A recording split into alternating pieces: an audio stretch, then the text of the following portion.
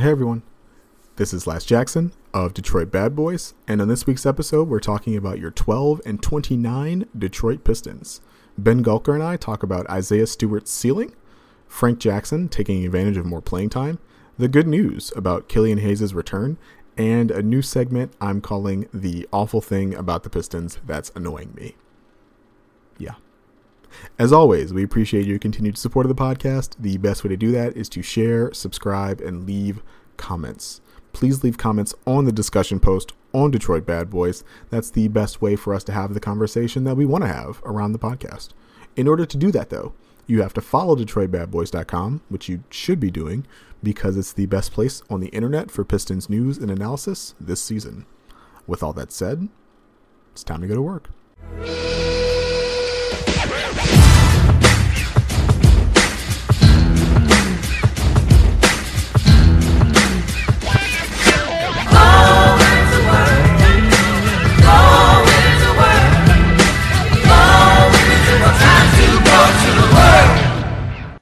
Hello, everyone. Welcome to this week's episode of the Detroit Bad Boys podcast.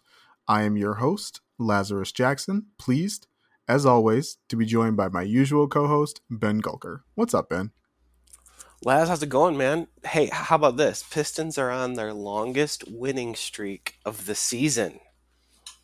So I'm doing pretty good. 2 games. Yeah, 2 games. Gotta love it. It's a 2-game win streak. I feel like a streak is 3 minimum. Like 2 is like you won back-to-back games. He needs 3 in order to be a streak.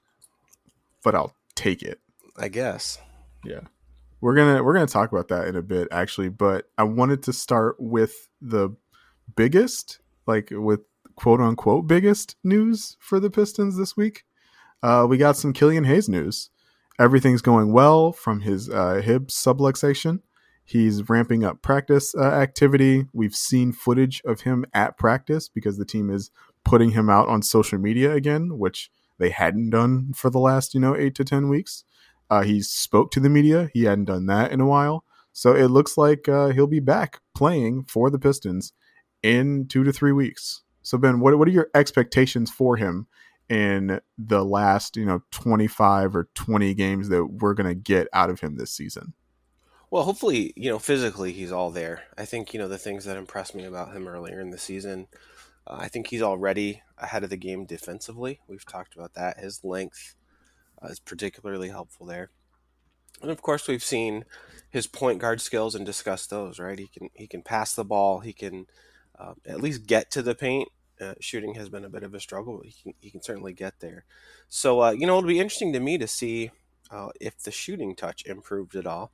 Obviously, being out for a couple months feels like a long time, but it isn't necessarily a long time, to develop new habits and new mechanics and those kinds of things. But, maybe there was time for him to get some reps. So, yeah, I mean, I'm hoping what we see out of him is some of that natural point guard play, that we saw early in the season, and then maybe if we're lucky, a little bit of shooting that we didn't see so much of.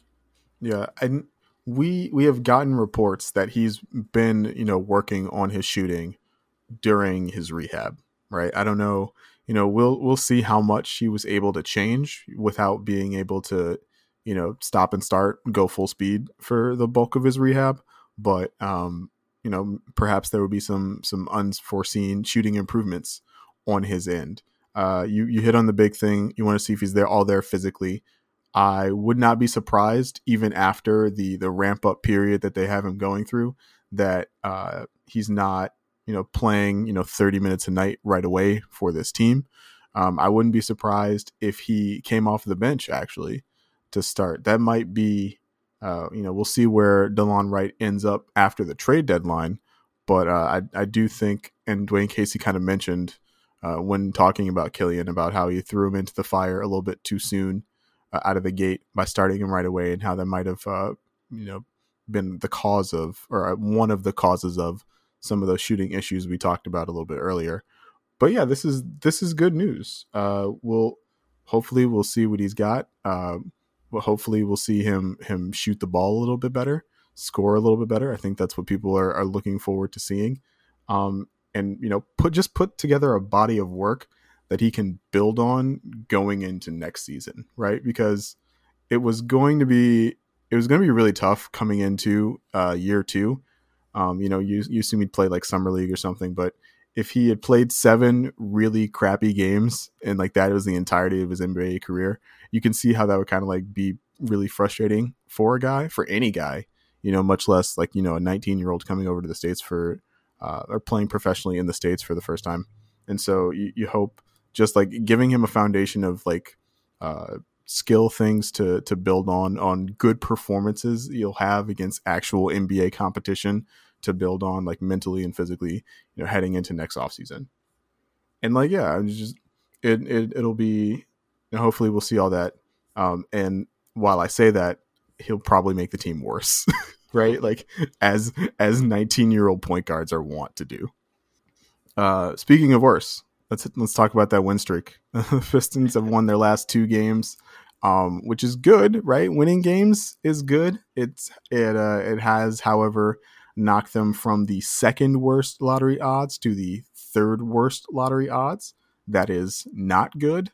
In that, the top 4 teams, I believe the top 3 or 4 teams each have the same lottery odds of the number 1 pick, but your tail odds get worse the worst or the better your record is. So the worst team in the league can get the 5th pick at the base at the bottom. The second team in the second worst team in the league can get the 6th pick, etc. down the line.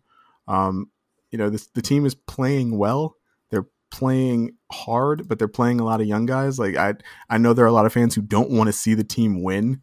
Ben, we got a tweet from our own Brady Fredrickson earlier this week, like during one of these games, about how the Pistons are playing like both of their two-way players 20 plus minutes a game. They're relying on the entire roster, but like if they're not going to lose playing two-way guys, like maybe they're just not going to lose these games. So Ben, is it bad that this team isn't bad? Well, first of all, a little perspective, right? The bottom 3 teams are 10, 11, 12 in terms of their total wins. And the Pistons at 12 are the best of that crappy bunch. So it's not as if the tankathon has been decided, right? There's only a two game difference in the win column among those 3 teams. And you get past that and you've got Orlando, which is a little bit better, and then it jumps even a little bit after that. So I mean, the tankathon's not over. But you know what? I think Brady is right. You can only play the guys you have on the roster. And this team, no matter who's been playing all season, this team has been a team that fights to stay in every single game, right? Like you think about how bad the Pistons are in terms of their record, but then you think about each individual game, and it's not like you can look at that many games where it was just an awful blowout, right? Like they're in it just about every night. They've beaten some of the top teams in the league. And, Weaver and Casey have said all season long they want to be competitive, right? And they have been, in spite of the fact that they've lost a lot of games. They really have been competitive. So, I mean, short of purposefully, designing plays to lose, which they're not going to do and shouldn't do, they're doing what they ought to be doing. And, if that means they get the 3rd pick instead of the 1st pick or something like that, short of just intentionally throwing games and dives, I can't imagine what they can do. And I can't see any NBA team in good faith, trying to throw games, right? That's going to get you in more trouble than it's worth with the league. So, yeah, I mean, would I love them to get the 1st pick and have the very best odds of not dropping past 5? Yeah, I would, because I've been joking about the 5th pick all season long, right? But the flip side of that coin is you've got to be happy with, in particular, the way that some of these young guys have been so much better than you thought they'd be, and that's a big part of the reason why they are where they are. And I think you've got to take that as a huge positive as well. Yeah, I think that last point is the most important thing, right? If the team was winning games, and I guess, again, like they won 2 games in a row, and before that, I believe they had lost 4 straight. So it's not like this team is like all of a sudden ripping off like 5 of 7 or anything crazy. If they were winning back-to-back games because, Jeremy Grant scored 40 points like every night, like that would be good, but that like also wouldn't necessarily reflect the strength of the future of the franchise. Like, this team is winning games because guys like Frank Jackson, who we're going to talk about, because guys like Saban Lee, Sadiq Bey has been really impressive. We're going to talk about him, Isaiah Stewart, because like these young dudes have been playing, far beyond their limited years in the league. Like, that's a big part of the reason why the team is playing so well. And so you would rather have that development and having that to build on, and the third pick, than no development at all your kids suck. You wasted 2 first-round picks, and you didn't really get a great look at your first-round pick, and the first overall pick, right? I don't know, actually that's kind of a tough call, the second overall pick, we'll say. But it's good that the kids are playing good. If they're winning games because the kids are playing good, that's fine. And the other, I mean, like, and you look at what teams they're up against, right? Minnesota, which I believe is the worst team in the league still from a wins and losses perspective. Like, they've been playing well since they fired their head coach Ryan Saunders and hired Chris Finch. Right? I believe they've won like 2 of 5 games, which, considering they had like 9 wins before, is a lot, right? The Houston Rockets, on the other hand, have lost, I believe now it's 20 games in a row, and you can't compete with that. You don't want to lose 20 games in a row. That's bad. That's bad karmically. That's bad psychically. That's bad for your locker room. That's bad for your front office. Like, they played their 20th game slightly before we started this recording, Ben, and I'm like looking at the press conference, and Steven Silas starts like he starts the press conference with like 20 seconds of silence, just like his hands on his head, because he doesn't know what to do. It's like that.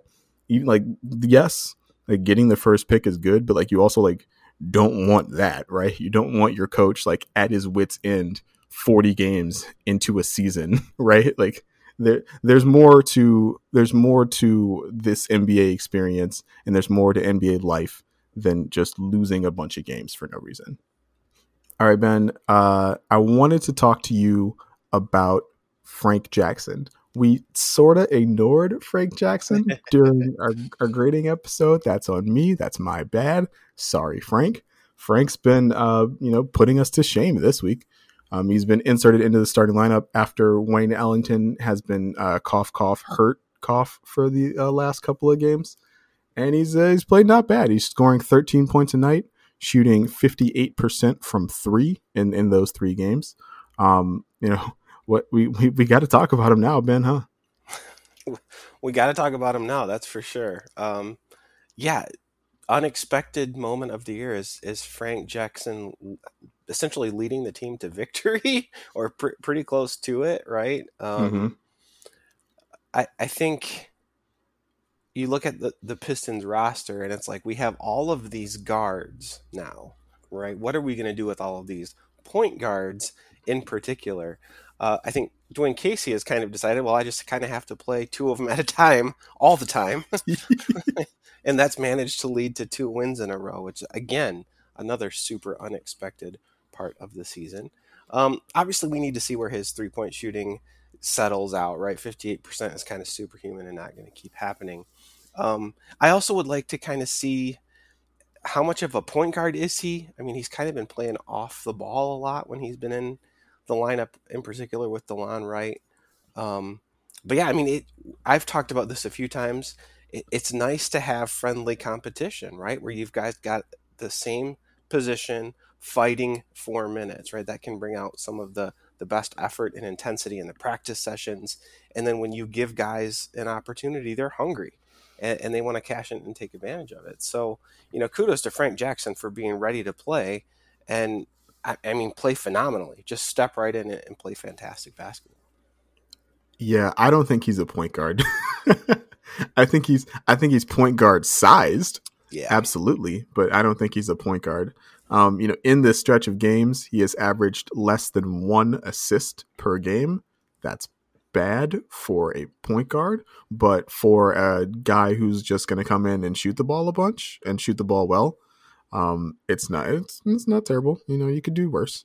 You're right in that we should figure out where his 3-point shooting comes to level, but the book on him always coming into this season was kind of that he was more of a scoring guard than a point guard. And so that is proven to be true. So if he's just a short two guard, if he's a Langston Galloway, right? We spent a long time debating the merits of trying Langston Galloway at point guard when we should have just accepted him into our hearts as just a short shooting guard. I think that that's a fine outcome for Frank. But yeah, Frank is like the third or fourth guy this season that's played really well in a Pistons win. I've just like scratched my head in the backcourt. You had the Saban Lee game in Orlando. You've got the Dennis Smith triple double against Toronto. You've got these Frank Jackson games against, especially the one against the Rockets, like you mentioned. Like this is not. This is not like doesn't make any sense. Like, I don't know. And Dennis Smith Jr. and Frank Jackson like probably aren't going to be on this team long term, right? And it's good that you're helping these guys rehabilitate their value and show the other 29 NBA teams what they've got. But yeah, like this is just weird, man. This is a weird season, Ben. All the way around, it's been a very weird season. Yeah. Speaking of weirdness, oh man, next topic. Okay, you promised me 30 seconds on this, and I can filibuster for the other 4 minutes and 30 seconds. So we got an aggregation from, I believe, a podcast from Brian Windhorst of ESPN that the Pistons are interested in Victor Oladipo. Ben, do you have any interest in Victor Oladipo? Only if they're not giving up anything important. I mean, my comments on him would be some of the obvious ones. You've obviously got injury concerns on a game predicated so much on his explosive athleticism. So that would be the big concern. And then when you look at his game, he's a fairly mediocre three-point shooter, and you look up and down the roster, and you kind of already have that covered, so to speak. So, I mean, I don't want to give anything meaningful up for Victor Oladipo. But if you can get him for spare parts for, the next 30 games and get a real close look at him, I mean, he's got enough of that explosive, unique athleticism that, I mean, I'm not going to be opposed to it if there's not much sending out in return. Yeah, if all it takes is Dennis Smith Jr., Rodney Magruder, and DeLon Wright, that's like not that much for Victor Oladipo, especially and even if he decides like I don't want to stay in Detroit long term, which is perfectly acceptable, he's on an expiring contract, right? He's got $21 million or whatever of expiring money, and so you're cleaning out your cap. Obviously the team has a decision to make on Dennis Smith Jr.'s qualifying offer, which is not insignificant. I believe it's in the neighborhood of like $7.5-8 million. Rodney Magruder has a partial guarantee for next year, and they've committed to DeLon Wright. DeLon has a couple more seasons, I believe, on his contract. And so if you were really in the cap space clearing mood, like I can see why the Pistons might possibly be interested in this. But this is like purely a salary dump, right? Like this is purely he's not going to want to be in Detroit. He's already turned down a rather reasonable extension, I thought, from the Houston Rockets in search of like a very long-term deal with a team he's been interested in a long time. The other thing with Victor Oladipo that lets you know that he won't be part of the long-term future in Detroit, he is already 28. It's weird to think about. I felt like he was just like in the slam dunk contest. I felt like he was just dueling LeBron in the playoffs yesterday. But that was like 3 years ago. He's 28 now. He'll be 29 before the season ends.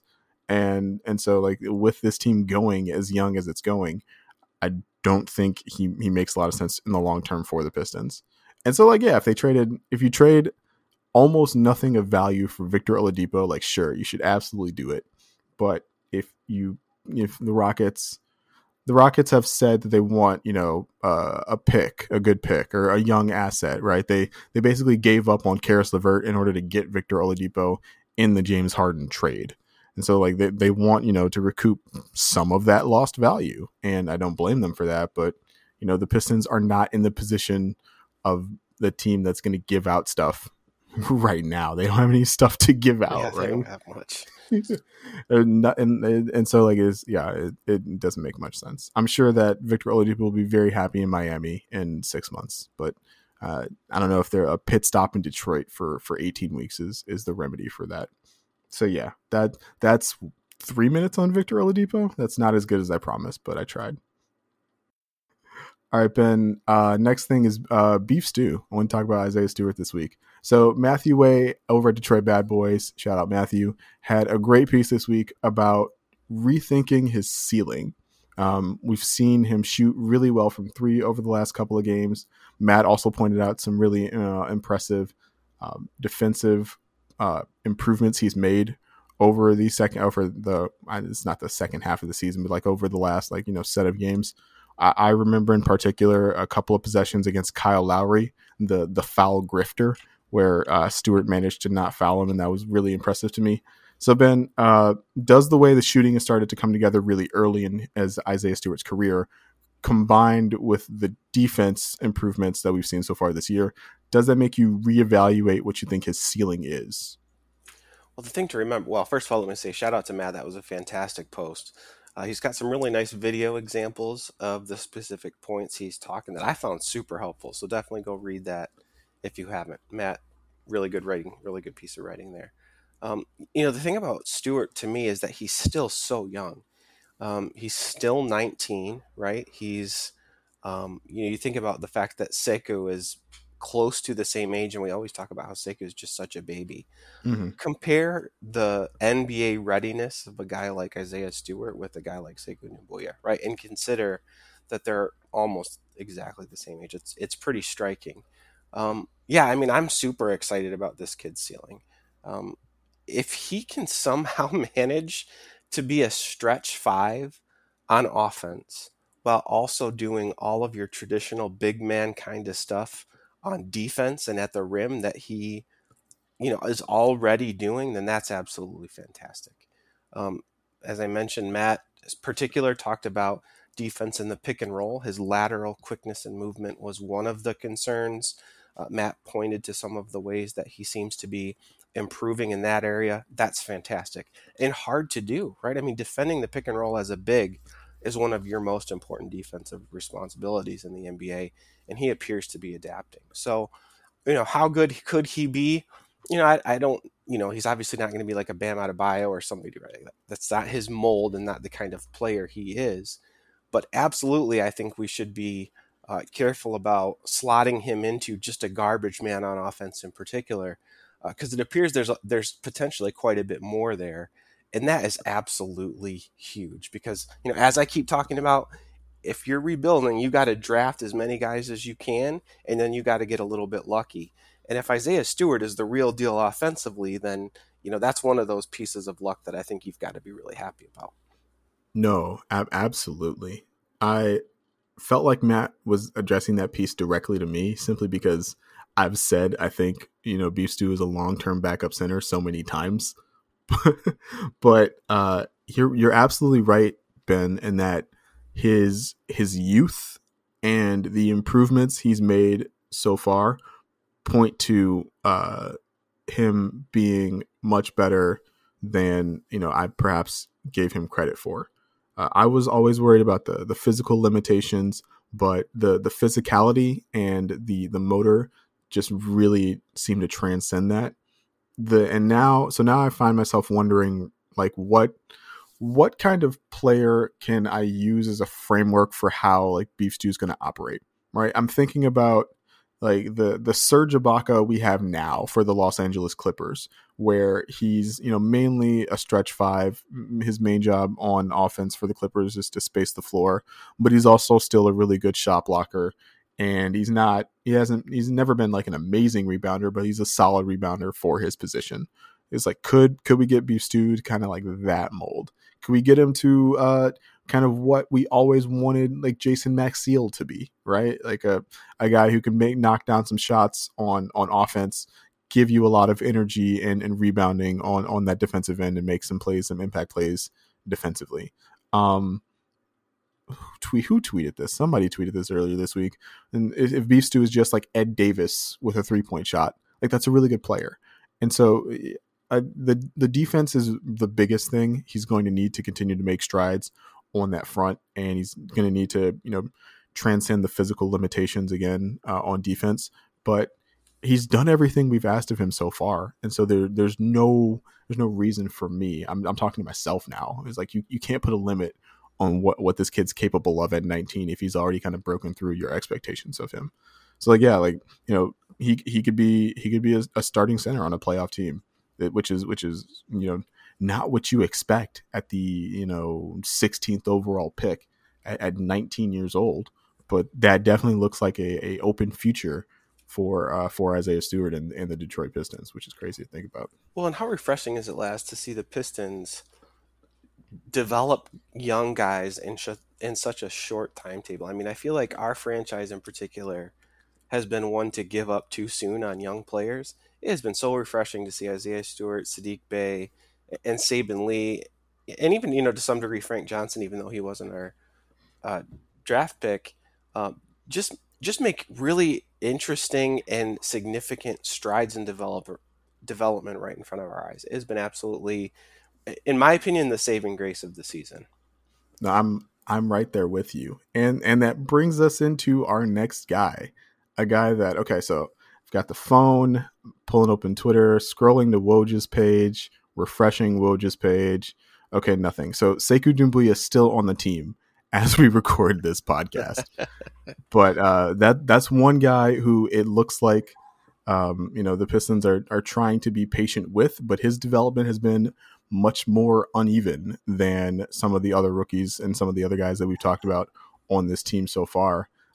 I thought he played with the requisite level of energy that I needed to see out of him this week, but that didn't make his numbers any better, and that didn't make his production any better. So Ben, where are we with Sekou right now? Yeah, I mean, that is literally the best thing you could say about his week, is that he played with some energy. I watched this week's games kind of out of sync. The most recent one I watched was the Raptors game, and I think he had 2 air balls in that game, if I remember correctly. So, I mean, he's still kind of doing Sekou things, which is to say, really struggling. I mean, I still think they should continue to play him because, again, winning is not the goal. But I don't know. I did not see anything this week that made me stop and think, oh, yeah, well, let me take that back. He did have one really nice cut and finish. And again, I think this was Toronto. But I don't know. There wasn't much there for me this week that I was excited about. Yeah, it's almost like sad that I'm like, we have to, golf clap for this kid when he plays with the right amount of energy. And, we saw this against the Spurs when Jeremy Grant got hurt. He was, playing, I think he played like extended minutes in that game for the first time in forever. And that did really seem to kind of activate him. But the team also, the team busted out Tyler Cook, the guy on the 10-day they just signed in the second half of the Houston game, rather than play Sekou another 6 minutes in the second half. And so, again, I just checked Twitter. He's still on the team. Give us until the 25th, and we'll see if that remains the case after the 25th. But yeah, it's not in a great place with Sekou. We can be honest and open and admit that. And with the development of some of the other rookies on the team, some of the other young dudes on the team, at some point we have to place the bulk of the quote unquote blame for Sekou's lack of development on Sekou, honestly. Yeah, I've got one potential positive. Okay. And it's not even about him necessarily. The thing I come back to over and over when I think about him is the ridiculous offseason that the entire NBA had and the entire world had with respect to basketball. Right? So he kind of took off and went back to his home without necessarily notifying the team. But what that meant was he spent a long time away from his teammates and his coaches, et cetera, due to the coronavirus pandemic, right? If I were the Pistons, in spite of the fact I'm not seeing much in games, I do think I would like to have one off season with him where I can really put him through the ringer kind of on my own terms instead of on his own terms outside of supervision. So I think that fact, plus you're probably not going to get much of value for him in a trade anyway, would lead me to believe that just holding on to him is worth it to give him that one summer's worth of really intensive work to see if that could produce some more development than we've seen so far. All right, that's a good call. I agree with that. All right, Ben. Next guy is Jeremy Grant. So Jeremy Grant's had an interesting couple of weeks. He had that quad contusion that caused him to miss the first or the last 2 games prior to the All-Star break. He came back from that. Obviously, he's played the last couple of games. He had that really hard fall against the Spurs that we talked about. Gave Sekou the opportunity. And so obviously he wasn't having a good night that night, and he didn't finish the night against the Spurs. Bounced back against the Rockets. Made the game sealing basket over Kyle Lowry, but then really struggled against the Houston Rockets. And for what I can think of as the first time I can recall, we kind of saw some open frustration from Jeremy Grant. After a couple of jumpers, he's kind of doing the shoulder sag, like I can't believe that I'm not making these shots. He like jumped up and like swiped at the net like one time after a shot that I can remember, and so it's like I'm a little bit concerned. I'm not going to use the word worried, because whenever I use the word worried, Ben, you're always like, no, I'm not worried, so I'm not going to use the word worried. But I'm concerned about Jeremy Grant. Ben, does he look like he's slowing down to you? Do I got this wrong? I don't think you have it wrong, Les. I think it's completely justified to have some amount of discomfort. Let's put it that way with Jeremy's production. I think I like Jeremy the most when he's, first of all, not in isolation, and then second of all, going to the rim rather than shooting mid-range jump shots. And I think what it will be interesting to do, and I thought about doing this week, but would just kind of plot like how many mid-range jumpers has he been taking over the course of the season per game, and is that increasing or decreasing, right? So you look at his first 10 games versus his second versus his third and fourth, right? Subjectively, what I feel like I saw this week was more settling for the jump shot in the mid-range. And I really don't like that from him. I don't mind it once in a while because you're trying to keep the defense honest, right? You don't want guys just sagging off you and trying to clog the paint because they know that's where you're going. But at the same time, you don't want to settle for it more than you need to, because it's probably the least effective tool in your arsenal, especially if you're Jeremy Grant. So that's something I think we need to pay attention to. How many mid-range jumpers is he taking? The second thing that leads to is how many free throw attempts is he getting? This week he actually got to the line fairly okay. I think San Antonio in particular, he only made half his free throws, which is way out of character. But he got to the line a fair amount, and that suggests to me that his head's in the right spot and he's doing the right things. The last thing that I'll mention that I think will be interesting over the last stretch of games here is after Blake Griffin sort of left the team, mm-hmm. and maybe in the week or two immediately prior to that, it became evident to everybody on their scouting reports that this was Jeremy Grant's team, right? The first couple weeks of the season, I sort of joked about the fact that people were still double teaming Blake Griffin and letting Jeremy Grant roam free and do whatever he wanted. Now it's not like that. The reason I bring it up now is because I think you're seeing, in particular, Saddiq Bey become a pretty potent option. And I think the Pistons need to figure out a way to run some sets that really take advantage of that fact, and not just let Saddiq be, the guy who drifts in the corner waiting to spot up and shoot. Because I think what that might do is alleviate some of the focus that Jeremy Grant is having to deal with on a nightly basis. He's having to go, he's not necessarily getting double teamed all the time, but if you watch when Jeremy has the ball, the entire 5-man defensive unit is on alert for what Jeremy Grant is going to do individually. And I think scheme-wise, the Pistons have to figure out a way to break that up a little bit. So, yeah, I think I'm seeing the same things you are, Laz. I do think, though, there are some things that you can try schematically before it becomes like upgrade status to like caution level orange or something like that. Yeah, I agree with you. I would love to see them try and get Jeremy some more corner threes, right? I've talked about this in the past. That's a really good like rhythm shot for him, and it's really hard to create unassisted corner threes unless you're like James Harden or something. And so if you're you have an action happening on one side, and Jeremy Grant's just kind of stuck on on the weak side, and he's in the corner. Like that's a deadly spot for him. We've seen him convert in those spots, and so that makes him a more effective player. We're gonna talk about Saddiq Bey in a little bit. That is a really nice like wing tandem. We got a little bit of national notice for that wing tandem after the Raptors game.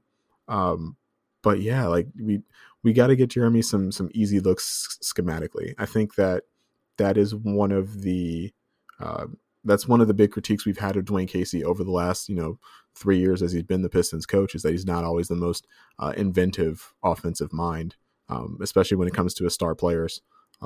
But more has to be done to facilitate the production of Jeremy Grant. Jeremy Grant shouldn't have to do it all on his own. All right, Ben, we are 41 games into our 72 game season. Normally we'd be halfway through. Thankfully, blessedly, with this terrible team, we are more than halfway through. And I'm admitting to you and to everybody else who listens to this, I'm starting to slow down a little bit. It's been, even with the wins, it's been tough to watch this team for 40 times over the course of the last 3 months. And one thing that's like helping me cope is complaining. It's like I know we don't do a lot of complaining on this podcast. We like to start talking positives. We like to talk in more optimistic spins. But this week I'm going to create a new segment. It's going to be called The Awful Thing That's Annoying Me This Week. So Ben, my awful thing about the Pistons that's annoying me this week is DeLon Wright on the fast break. He cannot run a fast break to save his life, and it kills me, especially because I'm imagining the coaching staff, like Killian's over there on the bench, and they're looking at DeLon playing the point guard position. They're asking him like, hey, Killian, like, what would you do in that situation? And Killian's like, well, I tell you what I wouldn't do. I wouldn't not convert on a 3-on-1 fast break for no reason. It's like, I wouldn't not like stop dribbling at the 3-point line and kind of pull the ball back out and let the defense set. It's like, I would figure something out. And DeLon, on the other hand, DeLon's just like, nope, I'm gonna run. We're gonna run some offense. We're gonna do things slowly. It's like, this is not fun, DeLon. It's working, but I hate it. I hate it the entire time you're doing it. And so that is the annoying thing about the Pistons that's killing me this week. Ben, do you have an annoying thing? Do you have an awful thing? I'm gonna start getting one, that's for sure. Because if it's open season, I'm complaining. I can come through for you in the clutch on this one last. No, it's so funny because I had a conversation with Halbridius on Twitter about this, and he pulled some really interesting numbers that I should have flagged for this, because the comment I made in response to him, his comment was almost identical to what you're saying, and my comment was, how confident are you that it's just DeLon? Because the Pistons have been always slow. Like forever they've been slow under Van Gundy, and now under Casey they've just been a slow-paced sort of team. And he pulled some really interesting numbers showing how with DeLon on the floor, the Pistons are even slower than their normal averages, and so on and so forth. So you're not imagining this one, buddy. It is real. And, hopefully, if nothing else, Killian Hayes can give us some running, because good Lord, do we need it. Yeah, the last Pistons point guard that was exciting to watch, the last starting Pistons point guard, it was exciting to watch on the fast break, was Brandon Jennings. Right. Oh yeah, for sure. We had Ish Smith, and Ish was fun, and he did a lot of damage in transition. But like, just from a starting position, it was, Reggie Jackson used to love to walk the ball up at the 16 minute mark or 16 second mark and start the offense. Then it used to drive me crazy. DeLon can't run a fast break to save his life. Can we just get some exciting basketball? Can we just get some transition stuff? That'd be nice. And for a young team, it's nice to create easy opportunities. Right, it's nice for them to see the ball go through the basket every now and then, and have to worry about creating in the half court the entire time. Anyway, I'm going to stop complaining, because once I start complaining, I never can stop. So that's why I don't do it often. So we're going to limit this to a single segment, but this is going to be a weekly thing. Okay. Hopefully, nothing goes super bad every single week for me. All right, so since I'm complaining, I don't want to end the podcast complaining. I want to end the podcast on a positive note, and there's no more positive note I can think of this week than the play of Saddiq Bey. Since the All-Star break, in 30 minutes a night, Saddiq is averaging 16 points, 6 rebounds, and 1 assist, shooting 38% from three. He's been more aggressive going to the rim, more skilled attacking the basket just in general. He's shooting 3.5 free throws a night, which is more than I expected when I looked up the numbers. He's shooting 94% from the line in that span. And so, Ben, I wrote it one way. I'm going to ask it a slightly different way. Ben, can you remember Luke Kennard having a stretch like this? Ooh, oh, interesting. Man, they're such different players, right? Like Saddiq is big and strong and physical, but they produce a lot of the same outcomes, which is, knocking down shots. The thing, I'll say it this way. The thing that has impressed me about Saddiq in this recent stretch of games is not the spot up shooting. It's everything else on offense other than the spot up shooting that is clearly developing again right in front of our eyes. He's got a nice little, back a guy down, give a little shimmy, 12-foot fadeaway that he's knocking down, and as you mentioned, drawing fouls. So look, if this kid has more of a refined offensive game behind the scenes than just being a 3-and-D sort of player, Pistons obviously struck gold with him as well. Him and Beef Stew, surprising me on an almost nightly basis. So, comparison to Luke Kennard is necessary because we were critical, and I was particularly critical of the trade that sent Luke away. But I mean, yes, I'm completely satisfied with the outcome of that trade now that we've seen what Saddiq Bey is becoming, because he's certainly replacing Luke's production. And I think, in spite of the fact that they're very different players, I'm of the opinion that Saddiq's probably got more untapped potential than Luke does at this point in his career. And for a rebuilding franchise, that's the kind of thing you want to have on the roster, right? This young guy who's got more left to show you than he's already shown you. So I am now over the Luke Kennard trade and fully a Saddiq Bey fanboy. I love it. So I asked about Luke because I did want to ask about Kawhi Leonard, who and James Edwards III at The Athletic, kind of in a peak of madness, compared Saddiq to Kawhi Leonard after one of those 12-foot fadeaways. Like, that's too much. But like the Luke Kennard thing, definitely that's a more realistic comparison, and I'm right there with you, Ben. All right, Ben. That's all I had. Anything you wanted to talk about this week that we didn't get to? How's MSU doing in the tournament last?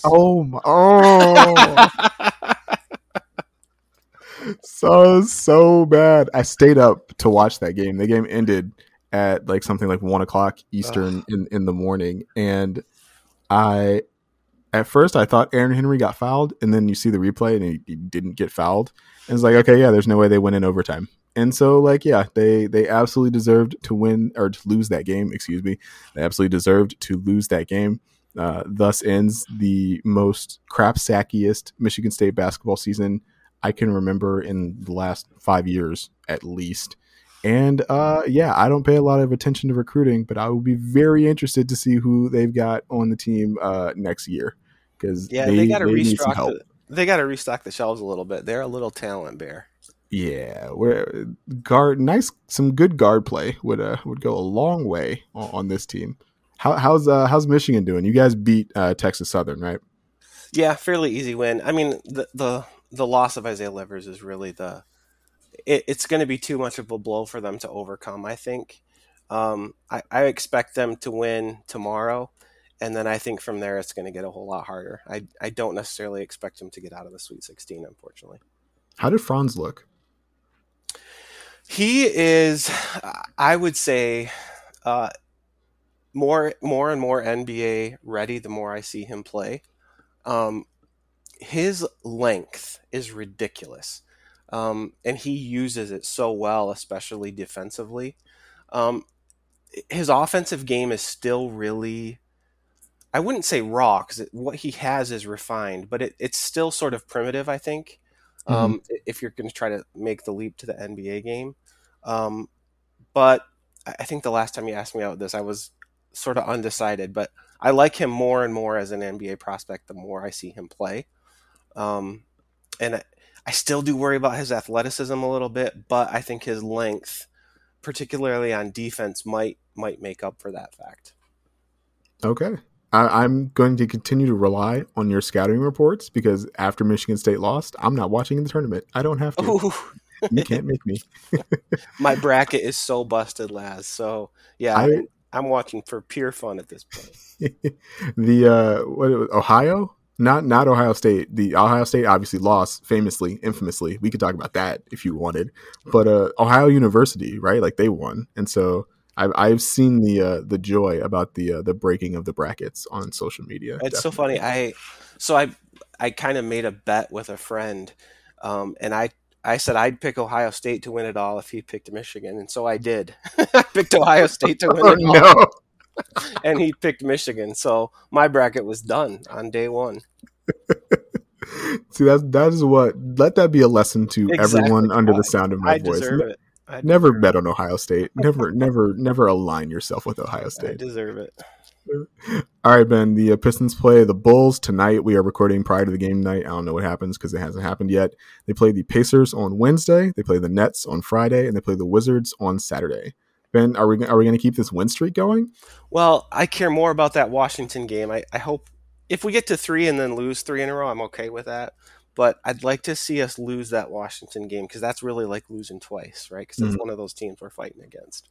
No, in the Tankathon standings, absolutely. All right, Ben. Let the people know where they can find you, where they can find your work, where they can align themselves with Ohio State in the future, I guess. Yeah, feel that pain. At BRGawker on Twitter, in the comments at DetroitBadBoys.com. And of course, if you want to make fun of me for anything Rocket Watts did in the second half of that UCLA game, you can do so on Twitter at LazChance. That's at LazChance. This has been the Detroit Bad Boys podcast. Thank you for listening, and we will talk to y'all next week. See ya.